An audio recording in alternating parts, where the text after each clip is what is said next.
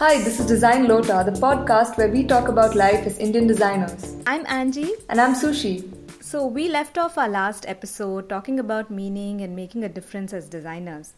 I was thinking we could look a little more into that. When I think of making a difference, I think of designers who have done projects that have an impact on real people and change their lives in some way. Like Suchita Isaac, the designer you spoke to the other day. Yeah, Suchita has worked as a graphic designer for a non-profit in the past, and now she's freelancing, but she does keep an eye out for social impact projects as a designer. Wow, how did it go? And what did you find out? Why don't you listen in and find out for yourself? So hey Suchi, thank you so much for coming on the show. Thank you for having me. It's a pleasure. So when my co-host Sushi and I were talking about doing an episode on designing for social impact, you really were one of the first people I thought about and wanted to talk to. I think the listeners will soon find out why. So why don't we start off and why don't you tell us something about yourself, what you've been up to, what you're doing now? Okay. So tell us about yourself is like the most awkward question. Yeah. Okay. So here goes. I think I'm one of those total geeks who's kind of into a lot of different things. From the time I was 15, I've been dabbling in different fields and learning stuff. I think I was unconsciously, I don't know if unconsciously is a good word, but I was kind of building my career since I was 15 without even knowing it, just because I was doing so many different things. So I've dabbled in a lot of different fields. So at the moment, what I'm doing is I'm a designer, I'm an illustrator, a little bit of a writer also now and then. And right now I'm freelancing. I do logos and websites for companies and organizations. I also do a little bit of social media strategy. Wow, okay. And for companies, individuals, bloggers, musicians, it's been a lot of fun. And also I kind of do some doodles on the side and sell them on products. Okay. On my website as well. Yeah, that's kind of what I'm up to. Yeah, that sounds really cool and sounds like a dream job you have right now. Winging it. I went through your website and one of the blog posts that you wrote really caught my eye because it's kind of directly related to what I wanted to talk to you about, and it really made my job easier. So thanks for that. I'm glad you liked it. So you worked for an NGO straight out of college, right? That's right. Yeah. So why? Yeah, I got asked that a lot, strangely. Honestly, at the time, it was very spontaneous. Okay. I just graduated from college. And when I mean just graduated, like I'm talking the same week as graduation. Wow, really? Like I just finished the graduation and I had already been looking up ad agencies to join because that's the logical next step, right? Like you finish studying media, you join an ad agency. So I already had this list that I was going over. Okay. And so that's when my friends kind of came up to me, Ajit and Satish, and they had this idea of starting a charity. Okay. And at the time, we didn't have a name, we didn't have anything. We just had an idea. Okay. Because we used to do a little social work by ourselves anyway, like teaching kids computers and English and all of that. Okay. So they said, hey, we really love doing this and we want to do it full time. Do you want to join us? Wow. Okay. And initially I was saying, you guys should hire a social worker because honestly, contrary to what people may think, I'm not your typical social worker. Okay. I'm not good with kids. I'm very awkward. I'm not like your happy, cuddly person, I'm kind of reserved and like awkward. Okay. So I kind of felt like I'm not the best fit, but then they said, we're looking for someone in media, we're looking for someone in design, and we're going to be building something from scratch. And to me, that was really exciting. Yeah. The idea of just building something from the ground up. And so I said, okay. And it was kind of a spontaneous decision. And then I think as the years went by, I was totally loving what I was doing. Wow. And I also saw like what a huge impact design can have in this space. So yeah, that's the story. Wow. So when you just decided to just go for it, what were some of the reactions you got? Very interesting reactions actually. Okay. Back then, I think this was a good 7 years ago. 6 or 7 years ago, and it wasn't the coolest thing to do back then. So a lot of people were like, wait, will they even give you money? Are you sure you want to do this? Okay. Why don't you wait till you retire? Why don't you wait like till you have a real job? Right. You're not going to be able to feed your family. Those kind of, and some people were blatantly honest. They said, I'm sure they had the best of intentions, but they told me like, you're an idiot, you're wasting your time. In like the nicest way possible. No, not in the nicest way at all.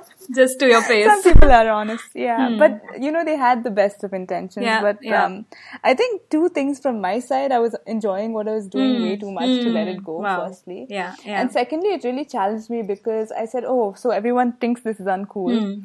I'm going to make it cool. Yeah. So I wanted to... Kind of give you a little more of a push, I think. Huh? So I think that's an issue also because this is unappealing. People don't really want to help and, make the world a better place. So I was like, okay, let's see how we can make this an appealing thing for people to do. So that was kind of one of my challenges early on. Yeah. Did you feel like you're taking a risk at that point when you made that decision? At that point, honestly, in my head, I didn't feel like I was taking a risk. I think now looking back, I can see how and why people perceived it as a risk. But I'm really glad I kind of paved my own path and I didn't give in to what everyone was saying. Yeah. Because the learning has been so valuable. And that's something I wouldn't trade. So it was definitely worth the risk, which I did not see at that time at all. Okay. So yeah. So what do you even do when you're a designer at an NGO, right? Okay. Yeah, that's a good question. So I think that depends a lot on what kind of NGO you work for and what kind of organization you work for and what their goals are. And so that would define where they need a designer and where they need design to solve their problems, right? Right. So in the context of what I did at UNI, we worked with volunteers a lot. So we had to create a lot of campaigns and events to just recruit volunteers. Right. Yeah, so that was one. And then you have, on the other side, you have donors, which is another target audience, if you will. And then you need to work on all your collateral that you need for a donor. Then you have events, you need your print collateral. Then you have your website, so you have web design. Right. So it's really a lot of different things. So does that answer your question? Or and then social media again, of course, how can you forget? Yeah. Your everyday posts on social media need design. So it's actually a very, very design heavy job. Yeah. There's a lot of design that goes into it. But for anyone out there who's looking, it really depends on what kind of organization you join and what their goals are and what solutions they're looking for from a design perspective. Yeah. I think it's really interesting also as a designer. I feel like for an NGO, the, aspect of persuasion in your design has to be that much better. What do you think about that?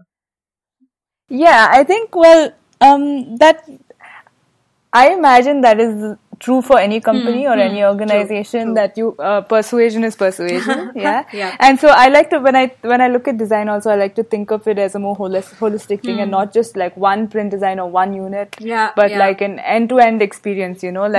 Anyone who interacts with your organization, if that's a donor, an employee, a beneficiary even, what experience are you giving them from start to finish? Right. And design plays a huge role in that, creating that entire experience, right? Right. So, I think all design should be persuasive and Yeah.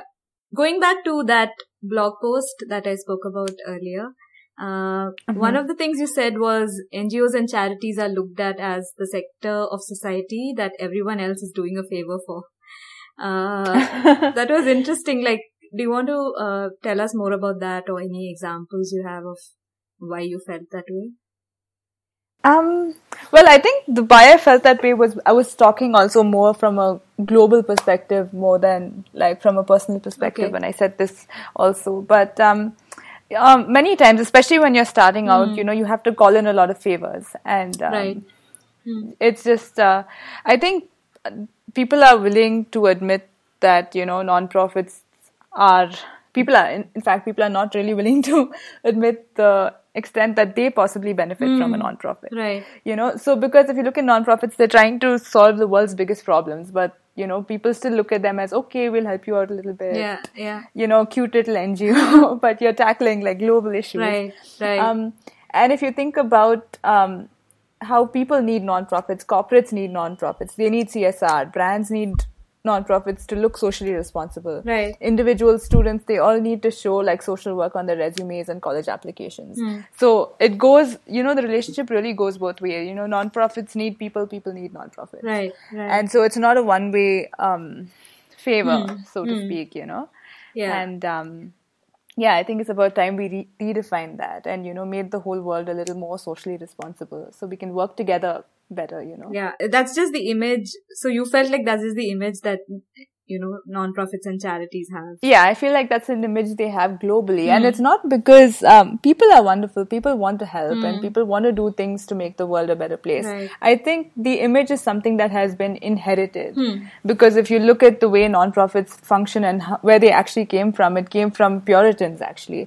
And they used to, they were they were capitalists, aggressive capitalists. And when they made profit, they felt like they had to do some penance because they felt like they'll go to hell because they're doing so well, Right. So they started charities as a form of penance. Right. And that's where the concept came from. And we've inherited that. And as much as we are good people and we want to help, we've been taught to think this way. Yeah. So I think like if we change the way we're thinking and looking at things, we can actually tackle these global problems a lot more, effectively without these attitudes. I think that also, that mindset also goes with the other point you made about thinking of working for an NGO is not like a normal career path to take, right? Because it's like you're doing this, which is a corporate job, and then that's the other thing, which is like a charity. Yeah, but like at the end of the day, it's so much like a normal job. Right. And you ought to do it with as much seriousness, if not more. Your job is probably more important because you're in a non-profit. Right. Like you're not making video games, you're solving bigger problems, Yeah. So like you have to take it that much more seriously if you ask me. You're making a lot of listeners feel very guilty right now. No, that's not my intention at all. I see your point. You also mentioned there's a lack of talent when it comes to NGOs and social impact projects. I don't know if designers directly think, hey, I'm straight out of college, let me just, work for an NGO. Like even you were mentioning you had a list of other companies you were considering. Right? Yeah. I mean, just talk about like, is that the reason there's a lack of talent at non-profits? A couple of things. Well, the reality is there is a money constraint. And we can't ignore that. And not everyone can afford to take a job that pays lower than the industry standard. To be honest, like if you have a student loan, if you have to pay back stuff, absolutely you need a job that pays you that amount. You need to break even. Right. I think, but and so people go where they get their good paying jobs. But one thing, on a positive note that's changing a lot is that millennials in particular, they're looking for more than just money. They're looking for purpose and they want to be part of something bigger. They don't want to do the run-of-the-mill ad agency stuff anymore. They want purpose, Right. And for people like that who are passionate about this, the non-profit sector is a brilliant place to work. Right. And you'll really find what you're looking for there. There are lots of great organizations that you can work for. Yeah. And also I think that, if from the other side, from the NGO side, if NGOs are having trouble attracting talent and if you can't offer the money, I think you need to look at what else can I offer? How can I make this appealing? How can I make this interesting for a potential employee? So it's a problem both ways, both for the nonprofits and for people looking for jobs. Yeah. So there's two sides to that coin. Yeah. And what do you feel design can do, like, when it comes to the social sector, right? I know that there are roles for all kinds of people, like if you're a marketing person or even like a, manager, like a project manager, right? You may have a role to play at an Right. But as a designer, like, what do you think design can bring to the table? So much. I think maybe I can answer that with a few examples, but so design is a brilliant creative problem-solving tool. Like I said, again, it's not just 1 or 2 units of design or just a website or just a logo. Let me give you an example of an organization. I think they're called the Soap Project. So essentially what these guys did is they had bars of soap on which they put a label that had a helpline number. Okay. And this was a anti-human trafficking helpline number. And they put this in motel rooms. And essentially it said, like, if you're being forced to do anything, if you're forced into prostitution, if you're being held against your will, call this number. Wow. And we'll come rescue you. Which That's is like amazing. A brilliant solution. Yeah. It's absolutely like a brilliant idea. And if you look at their website, they have testimonials of people who have been rescued by dialing this number that they found on a soap. Wow. So, that's a creative design solution. Right. That's brilliant, you know. And I think, again, like if you look at from my experience at UNI, like I told you when I joined, this was not the coolest thing to do. Yeah. So I think when we needed people, we needed volunteers, and we wanted to get college students involved. So we ran a lot of campaigns and workshops in colleges. Right. And like we had t-shirts and wristbands and everything, and we had these interactive workshops, and we gave the students like a good experience, and then they'd sign up, and then before you knew it, they were all like walking around with our t-shirts and volunteering. And I could actually see that change of like something going from unappealing to the cool thing to do. And these kids, they're like, oh, now we're a part of UNI, we're volunteers, and they're so thrilled about that. And even the staff bought in, the teachers bought in, and you know, so it becomes that, a again, huge was a design differentiator, solution. I think, right? Like going from, I don't know what an NGO does, what can I do about it? Like, especially if you're a student. Right. And then going to, hey, they're cool, I actually want to do whatever they're doing, right? Yeah, absolutely. Yeah. Because people want to help, and a lot of times people just feel helpless. Like everybody wants to help, they just don't know how. So NGOs and organizations, it's about how you create that platform for people to help. You know? Yeah. So and I feel like design is a huge like end-to-end solution of, you know, the experience you give people. Yeah. Another thing I want to touch upon is something you said about how the thinking needs to change from donations to investment. I think if you can explain more about what you meant by this. Okay. So I think the little subtleties in our language kind of play a huge role in our perception. Like we talked about, you know, but we've kind of inherited an understanding of how we should think about these things. Right.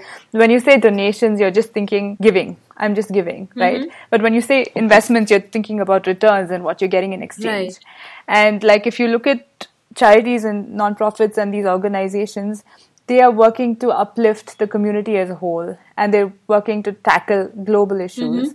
And they're working for like overall upliftment, you know. Right. It's so if you kind of look at the larger community aspect, you're really investing in making your community a better place. And it's worth investing in people who are working to create that every day. Yeah. So I think I see it as an investment when I give money to any organization. Yeah. I don't see it as, okay, bye money, give me my ATG tax deduction. you know? I was waiting for the ATG to pop up at some point. Yeah. Right. A lot of times, yeah. So that's kind of how we've also been taught to think about it. Because also the thing is, like, it takes a while before you see change. Like, change doesn't happen overnight. It takes time. But it does happen. Like, imagine if we lived in a world where nobody was doing anything to make the world a better place. Right. Like, it wouldn't be a very nice place.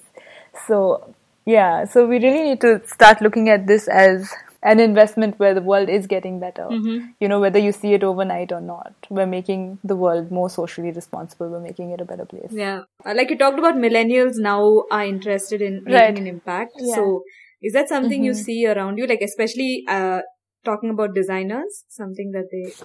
Yeah, I think so. Internationally, it's a lot more of a normal job, I think. For most big charities and organizations have full-time designers and design teams. Again, it depends on how big they are and what resources they have. I think in India, it's still kind of picking up. So yeah, I think I know a few people in India. I know a lot more people internationally. Right. So I think we're still kind of catching up, and NGOs here are still trying to take design a little more seriously and see the value in that. Do you have something to say to designers who want to do this full time? They don't know, like you talked about the risk, you talked about salary, and I don't know, whatever things that stop them from like taking that jump. Yeah. Okay, I think if you're inclined to do it, you should go ahead and take the plunge. As someone who's done it, it's completely worth it. And the contribution that you will make is so real. Yeah. And you don't know it until it's happened, you know. You'll only see it in hindsight. Right. And I remember, I think in your previous podcast, you guys actually said, I didn't choose design chose me. So that's a very superhero line, you know, and Spider-Man would say, with great power comes great responsibility. Indeed, with great power comes great responsibility. So, no, seriously, like if you have a gift, you should use it, and you should use it to make the world a better place. You know, so don't ever say, I can't do anything to help. I'm just a designer. In fact, you can do something because you're a designer. You know, you're gifted. You're you can think creatively and come up with creative solutions. Yeah. And there's huge potential for what you can do. So you really should invest some time in making the world a better place. Now, whether you want to do it full time or not is a different conversation. Right. Because I completely understand the money aspect of some people can't afford to do it. Yeah. And if you can't afford to do it full time, do it pro bono. Find someone in your community who has like a charity. And if you see any NGO, before you make fun of their bad design, you know, go help them. Reach out to them and see how you can help and see how you can get involved. And because I really think designers have so much to give. And they can come up with some amazing solutions. In the time it takes for us to criticize a logo on Twitter.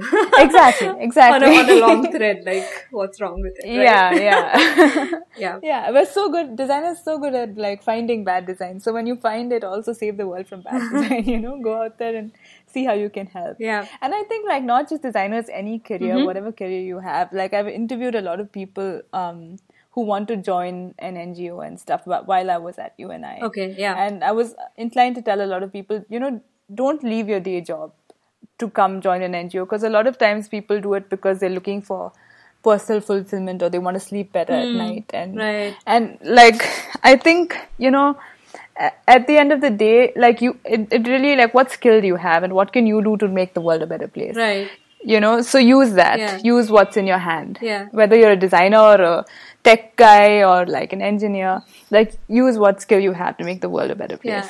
So you're saying it's not just, you know, I want to make, you know, the conscience aspect.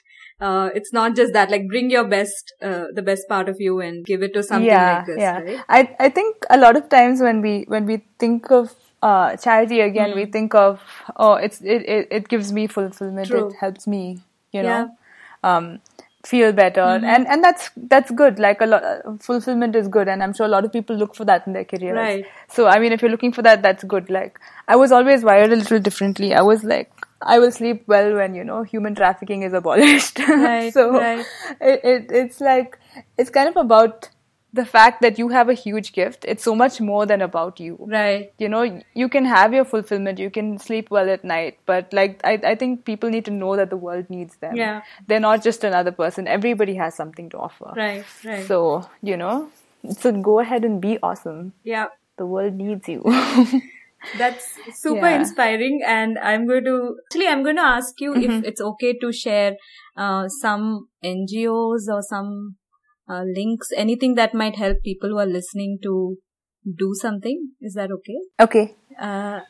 You want me to just go off the top of my head? Like, I think I'll get that from you and then we'll put it on the the notes of this episode. So I think that will be helpful for anyone who's reading and stuff. Before we close, I want to read out the part from your blog post that I found so inspiring. So this is what you say.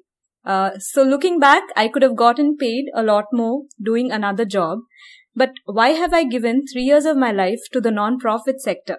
I did because I'm big-headed enough to believe the least of us deserve the best of us.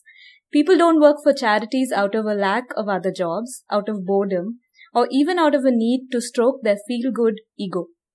People don't work for charities because they can afford to feed their families and they are happy with a minimal income. People work for charities because they believe in their investment.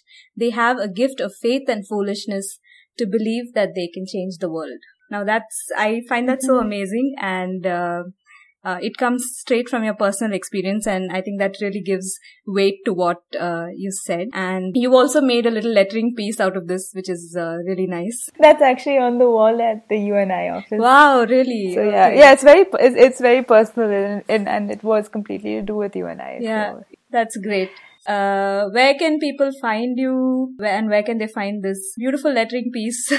So you can go to my website, which is suchitaisaac.com/store. And if you want to buy anything, that will take you to stores depending on where you are, if you're in India or anywhere else. Okay. So you can just kind of follow those links and you'll find what you're looking for. Hopefully, if you can't, please write to me and I'll help you find it. Yep. Otherwise, you can follow me on Instagram, Suchi007. And you can find my Facebook page at facebook.com/suchaisak. I'm at a loss for words.